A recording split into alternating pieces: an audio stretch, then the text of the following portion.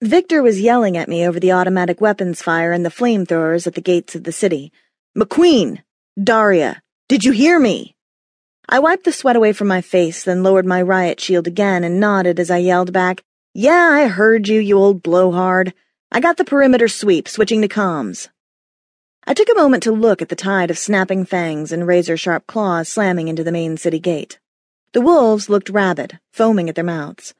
But I knew it was just the burns from the silver strands and the steel bars of the gate burning and foaming their flesh as they threw themselves against it.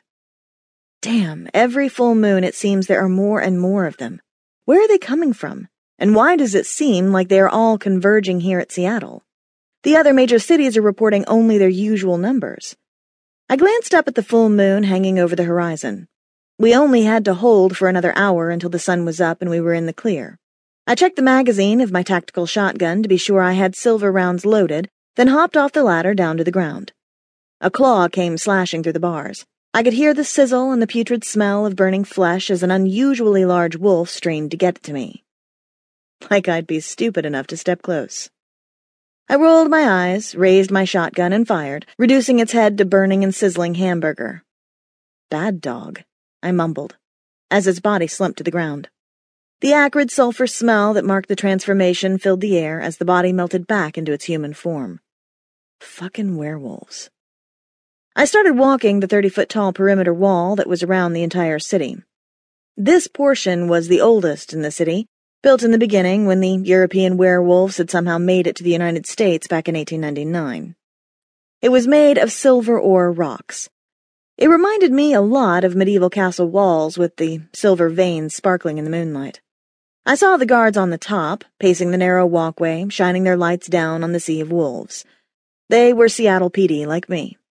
We all dreaded these 3 nights a month, during the full moon when the wolves would come. Pretty sad when we longed for a good mugging or robbery. Not many women joined the police force. I'm one of the exceptions. I have my reasons. When I was 10, wolves had breached the Ballard gates somehow.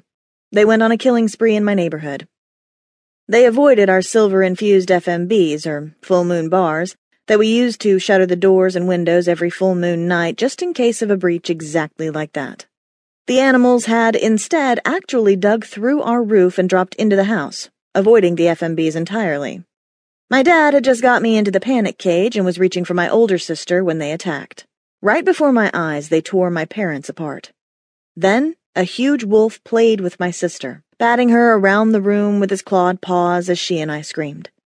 Then, when I heard the gunfire and police outside raising our FMBs, the wolf headed toward the collapsed ceiling. Now, I know what we are taught, that they are just stupid, unthinking killing machines when they transform, that they have no humanity left in them, and they don't remember what they did during a full moon when they return to their human state. I'm not so sure. I swear to you that wolf seemed to smile with a wicked gleam in its human-looking green eyes when it paused. It looked at me in the cage with its silver plating, then back at my sister Prue, who was curled against the wall in fear. Then it snapped once at her, biting her arm, infecting her. Then he looked back at me for a long moment with a look of satisfaction before it ran. My sister, just barely 17, was contained before she changed minutes later, then given the choice that all the infected had before they turned on the next full moon. A merciful death of suicide by silver nitrate pill or banishment beyond the gates. No infected are allowed to live in the cities even though they are human during the day and all nights except during a full moon. My eyes watered at the memory as I checked the base of the wall and the FMBs of the building I passed in my sector. The last person in my family, my sister Prue, chose banishment. I still hesitate today whenever I kill a smaller wolf, a female wolf, wondering if it is Prue. I found a defective track on an FMB at a duplex. I made a note of it to have the city engineers come in and fix it during the daylight.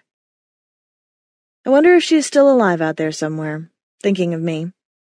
I know there are at least 5 lupine settlements in the area, cities where the people cage themselves on full moons and live their lives as normally as possible. But the ferals are the men and women who have been driven mad, knowing they are nothing but cursed beasts from hell on those nights and not knowing if they had killed. They are barely rational in human form and have, for some reason, started converging in the area the past few months. Like it is a coordinated effort,